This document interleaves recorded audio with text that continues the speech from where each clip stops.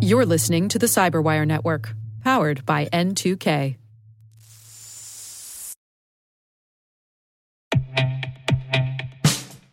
And now, a message from Cyberbit. Mastering cybersecurity is like mastering a sport. You build muscle memory through rigorous practice, then you train as a team to foster cohesion while operating under pressure. Like athletes, cybersecurity professionals thrive on hands-on simulation. But traditional courses, certifications, and open-source labs won't build you a winning team. You need Cyberbit. Cyberbit offers a hyper-realistic simulation environment for your SOC, IR, and C-suite to refine your skills, all using the market-leading SIMs, EDRs, firewalls, and WAFs they use every day. Cyberbit is offering Cyberwire listeners a free live-fire exercise. Sign up your team now at cyberbit.com/cyberwire.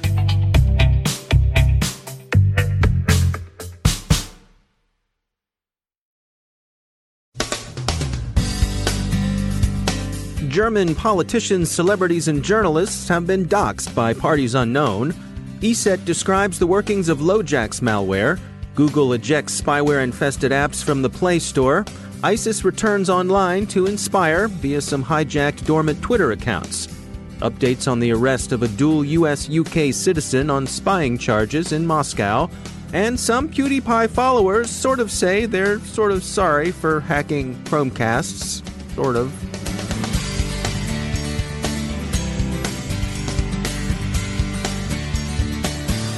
From the Cyberwire studios at Data Tribe, I'm Dave Bittner with your Cyberwire summary for Friday, January 4th, 2019.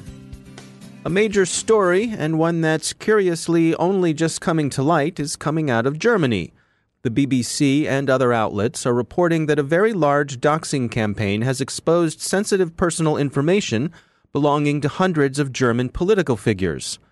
The campaign, which began quietly before Christmas and took the form of a satirical advent calendar, with doors open to reveal various items, released private communications, emails, contacts, phone numbers, memoranda, and financial information belonging to hundreds of politicians, including Chancellor Merkel and President Steinmeier.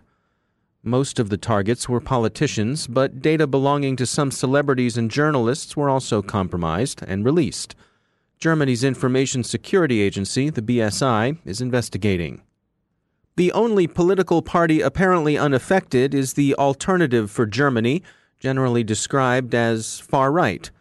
Observers betting on forums suspect Russia's GRU, Fancy Bear, working with the aim of discrediting politics and civil society in Germany, but that's speculation on a priori probability. Security firm Proofpoint emailed us to say that they think the operation looks a lot like a Russian APT they've been tracking.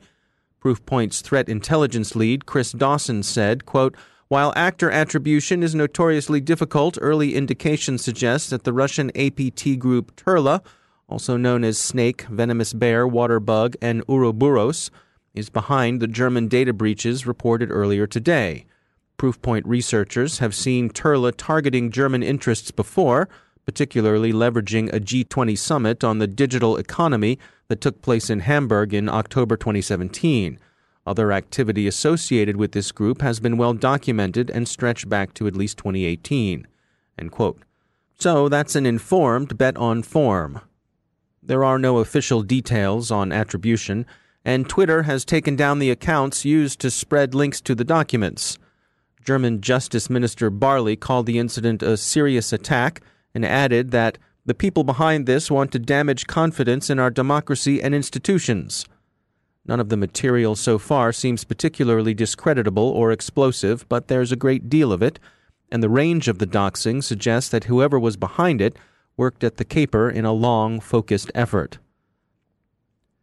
Speaking of Fancy Bear, researchers at security firm ESET have released details on Lojax, the UEFI rootkit the GRU has been using to compromise firmware and devices it's targeted for cyber espionage. There is, ESET says, good reason to believe that Lojax can be relatively easily thwarted.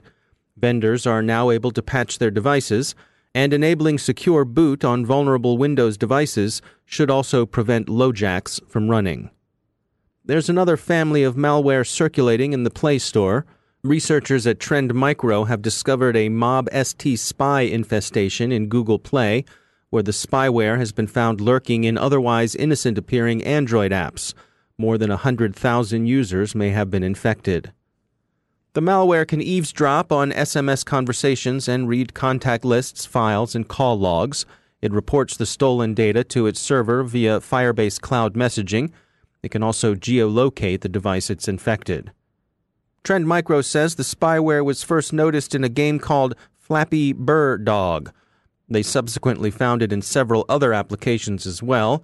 Google has now removed the infected apps from the Play Store.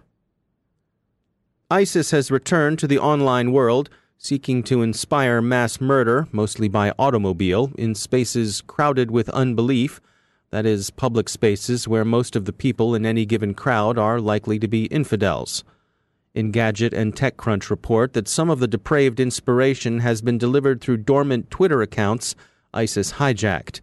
Twitter has now suspended those hijacked accounts. Bail is being sought for Paul Whelan, charged with spying by Russia's FSB.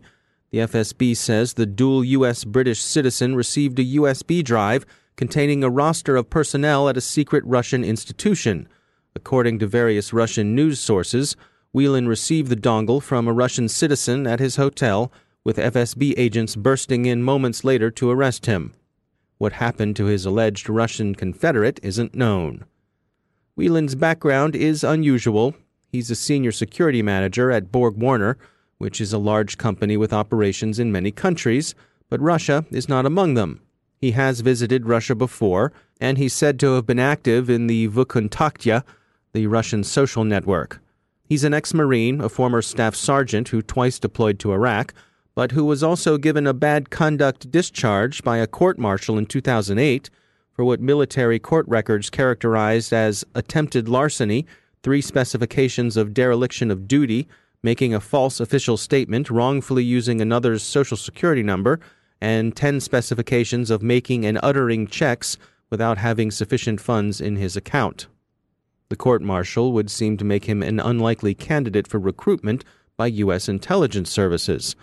But then it would also seem to make him an unlikely candidate for a good security job at Borg Warner. Yet that's the job he has. It's an odd case. Whelan seems to be, at least, a bit of a Russophile, and his interest in Russian culture, which many people in many places share, may have put him in harm's way as an easy target of opportunity for Moscow's security organs. The circumstances of the arrest do indeed sound like something consistent with provocation. Most observers think Whelan's arrest is a Russian move to bargain for a spy swap with the U.S., and indeed seems the likeliest explanation on the basis of what's known so far. For now, he's still being held, and his Russian defense attorneys say he seems to be bearing up as well as can be expected. Both the U.S. and British consulates are in touch with the Russian government over the case. And finally, there's a pause in the campaign to get people to follow PewDiePie. The fans responsible, whose hacker names are Hacker Giraffe and Juicer, have represented themselves as white hats, honest vigilantes showing the unskilled and unaware that their Chromecasts are hijackable by, well, hijacking those Chromecasts. Anywho, no doubt after the night of unquiet sleep, possibly made even more unquiet by overindulgence in Tide Pods, Hacker Giraffe awakened to the realization that he had been transformed into something that felt, quote, burned and roasted, awaiting my maybe-coming end, end quote. Mr. Giraffe has therefore now exited the social media spaces he formerly cumbered, suggesting to Motherboard that he never meant any harm, and regretting that he spooked people so badly they began sending him death threats.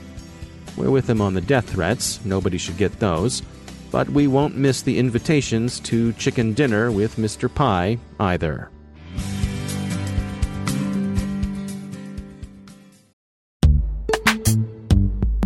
Every day, your IAM tech debt grows. Your multi-generational services struggle to work together.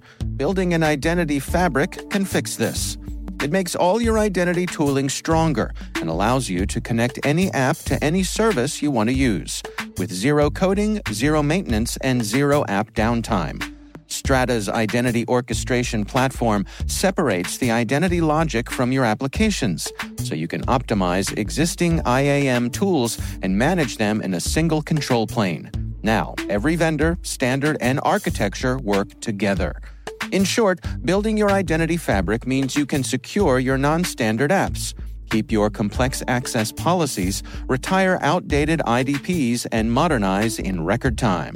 So build your fabric with Strata Identity and get rid of tech debt for good. Visit strata.io/cyberwire, share your identity priorities, and receive a pair of AirPods Pro. Offer valid for organizations over 5,000 employees. Connect today at strata.io/cyberwire.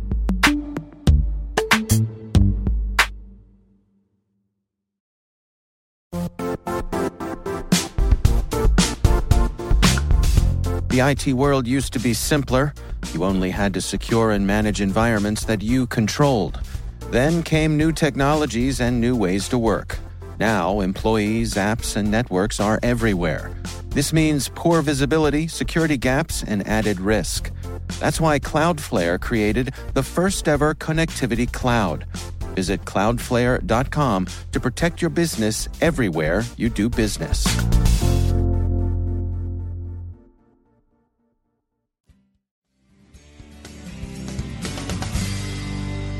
And joining me once again is Justin Harvey. He's the Global Incident Response Leader at Accenture. Justin, it's great to have you back. Happy New Year. It is time to talk about what you are looking forward to in 2019. What can you share with us? Well, I'm looking forward to companies and organizations improving their cyber defense posture. Maybe I should be the Grinch here All right. And say there will be attack. There will be more vicious attacks. But I think that the best advice I can give to companies is to do the basics and to follow best practices wherever and whenever possible. There have been a lot of cases out in the past year where adversaries have preyed upon some of the most basic of practices, like business email compromise is a good example of sending fake login pages to people and having them log in. That's not related to malware at all. We know that malware is out there and it will get worse and worse, and we know there are 0 days, but it's all about what you can do today and do well. Things like having an EDR solution, so endpoint detection and response capability, not only on your servers, but your workstations, your laptops, so you can do hunting and get valuable telemetry consumed within your SIM. Another basic is to pressure test your cyber defense program. Many times people think, well, I've got an incident response plan, I'm doing penetration and vulnerability testing, I'm done, right? And the answer is no. You really need to pressure test in a live fire situation to determine if your incident response program and team is up to snuff. And you can do that through the use of red teams and adversary simulation. So that is essentially tying together multiple vulnerabilities and having humans perform those attacks to see if you're ready. Another basic that companies need to have is a diverse and unique threat intelligence partnership. So not just getting threat intelligence feeds from a bunch of providers, but pick one that has a strategic threat intelligence capability. And what I mean by strategic is being able to consume and hear about the latest threats facing their industry or geography. A lot of companies miss that. They think, well, I'm getting all of the feeds in, I get all the news, when there's a 0 day, I'm done, right? And the answer is there are unique attacks and adversaries that target certain industries and certain geographies, and it's very helpful to have that insight. And the last basic that I have to give to companies for 2019 is an obvious one: multi-factor. You'd be surprised about how many cases over the last year that my team has run where a company hasn't had multi-factor and they've been hit by things like business email compromise. So having multi-factor, not just on your administrators, not just on your users, but even sometimes and many times for your customers as well. You know, I think 2018, we saw, in terms of trends, we saw the rise of crypto mining. Is there anything in particular for 2019 that you think is going to bubble up for us? Only time will tell, Dave. Yeah. I think that, my personal opinion is leading up to the 2020 election, I think for organizations that have candidate-worthy data, I think that there will be more and more politically backed cyber attacks and leaks. And what's going to be interesting is to see, based upon Julian Assange's possible extradition or possible release, if he starts to get involved again with the WikiLeaks, or if there are more sites that are going to pop up that are able to dump information like that. All right, Justin Harvey, thanks for joining us.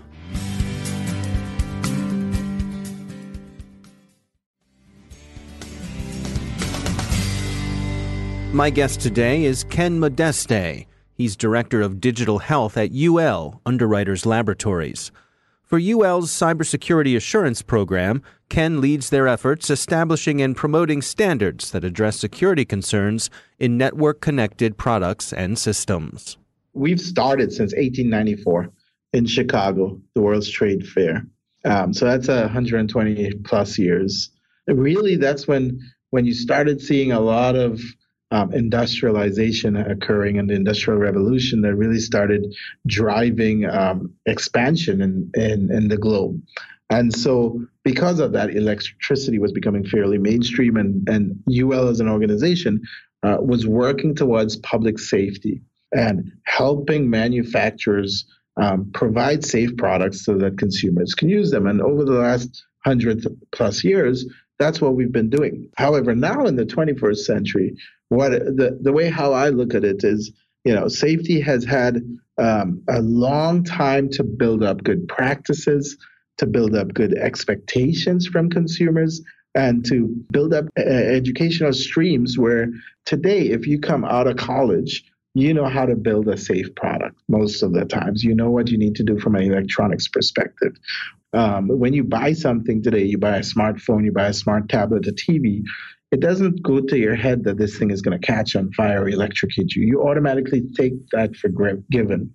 And UL has been one of the fundamental organizations that has had that happen over the last 100 plus years. So I like to call safety the adult in the room, and cybersecurity the baby. Cybersecurity is where safety was last century, at the beginning of last century. That's where it is today. And cybersecurity, when you really consider it and you look at it now with connectivity, cybersecurity is sort of a major part and element to safety. Today, when you think of safety, it's not only about firing, something catching on fire, electrocuting you, because you assume that's there. It's now about, is it secure? Is my data secure on it? Is my privacy secure on it? Can it prevent someone from coming in and maliciously trying to take control and do something nefarious remotely? And so cybersecurity is a big part of safety for this century. And UL, being a public safety company, has been approaching this since from the 1990s, late 1990s, to ensure that we continue to deliver the abilities and support the capabilities for safety from a public perspective. So take us through what's going on here with your efforts. You have your Cybersecurity Assurance Program. Can you describe to us what is that, and how do you interact with the folks who are in industry? Cybersecurity Assurance Program, or what we call ULCAP. We started looking at this about 6-7 years ago. As we know, 2007, the advent of smartphones and smart tablets really started a massive explosion of IoT. It was a trickle for the first year, second year, now you're seeing some significant trends. And what that means is, now you're going to see more and more connected products. You think of your door lock now. The door lock used to be just something, physical with a key. Now I have door locks with batteries in it and that are connected to the cloud. And so as we started looking at more and more of the products that are on the marketplace today, and more of them having connectivity and IoT, that whole concept of safety that I mentioned, now involving security and expanding the concept of safety, we started taking a look and saying, how do you need to move forward to provide that assurance for the consumers? And the consumer being you and I, or organizations as they buy for stuff that they're putting into their organization. So we started that process by looking at all the best practices out there, we got together with folks from the U.S. government, from academia, and some select folks that we knew, and we spend some time trying to identify what are all the things that are out there, how are they used, and the value they're providing. And one of the things we really hit on is the majority of security flaws and security incidents happen with software and products, whether it's a software product like a mobile app or a cloud system, or whether it's like that smart lock that I mentioned, or a smart camera that's running software firmware on it. And we said if we provided requirements around how to assess and evaluate software and products, we can have it where it covers a lot of different type of IoT markets. And the reason why we wanted to have it where you can assess it is because there's a lot of standards out there that tell people how to design something. There's a lot of standards out there that tell folks how to do a secure design process in their organization, or how to assess an organization. Think of ISO 27001 has been around for quite some time. And so that's what we built around some standards, 2900 series of standards. But we also recognize that the majority of the industry wasn't mature enough to accept these standards and be able to comply with them immediately. So we have something called, I like to call it the ABCs of cyber. And this typically happens in the industry. When you have new specifications coming out, you think of Bluetooth as an example, you think of Zigbee as an example, you think of some of the new IoT technologies like MQTT, you come up with a specification for a protocol or some type of thing. Most folks need to first get an understanding, some kind of advice on how to design and build it. Then they usually need some mechanism to benchmark. So advice is how you help them, you guide them, you do workshops, you do some training, you explain to them what's out there and what's applicable for them. You benchmark. Basically, you go out there and help them by start doing testing on what they have, start providing them with guidance on the specification. And some folks stop there. You know, you've heard of pen testing. Some folks stop at pen testing and they need some kind of guideline for repeatable and reproducible. And then ultimately the C in the A, B, and C advise benchmark. The C is certification, where in some industries it helps to have a model where a third party like UL has gone through and evaluated an entire product or family or suites of products and certified that they comply with this standard.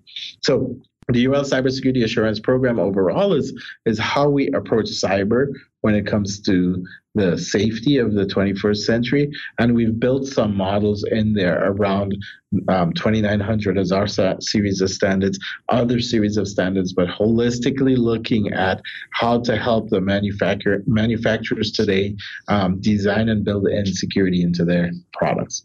UL is an independent third-party organization. We've been operating for a long time, like I said, 100 plus years, and we're a trusted partner for both manufacturers, for both the asset owners or procurers of that, and ultimately for the consumer like you and I.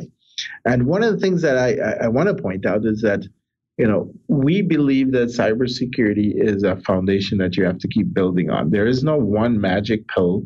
There is no one magic process. And UL isn't saying that everything that we do will completely solve the cybersecurity problem. What we are saying is we're presenting a possible solution as a foundation to build upon over time. And ultimately, what we want to do is exactly what happened in the last century. In the last century, safety wasn't comparable in the 60s as it was to the 20s and 30s. And industry and consumers overall have to look at driving cybersecurity trends based on what their expectations are and expecting foundational changes over time, but not expecting a quick magic bullet. That's Ken Modeste from UL.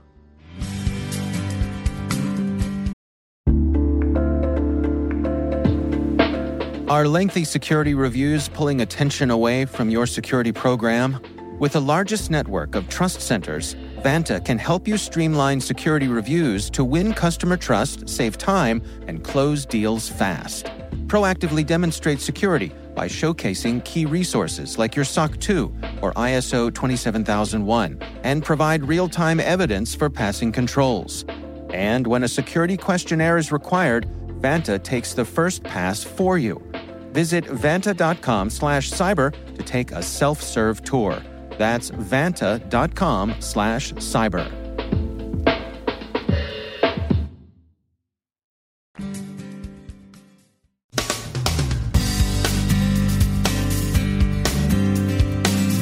And that's the Cyberwire. For links to all of today's stories, check out our daily briefing at thecyberwire.com. And for professionals and cybersecurity leaders who want to stay abreast of this rapidly evolving field, sign up for Cyberwire Pro. It'll save you time and keep you informed. Listen for us on your Alexa smart speaker, too. The Cyberwire podcast is proudly produced in Maryland out of the startup studios of Data Tribe, where they're co-building the next generation of cybersecurity teams and technologies. Our amazing Cyberwire team is Elliot Peltzman, Puru Prakash, Stefan Vaziri, Kelsey Bond, Tim Nodar, Joe Kerrigan, Carol Terrio, Ben Yellen, Nick Valecki, Gina Johnson, Bennett Moe, Chris Russell, John Petrick, Jennifer Iben, Rick Howard, Peter Kilpie, and I'm Dave Bittner. Thanks for listening. We'll see you back here tomorrow.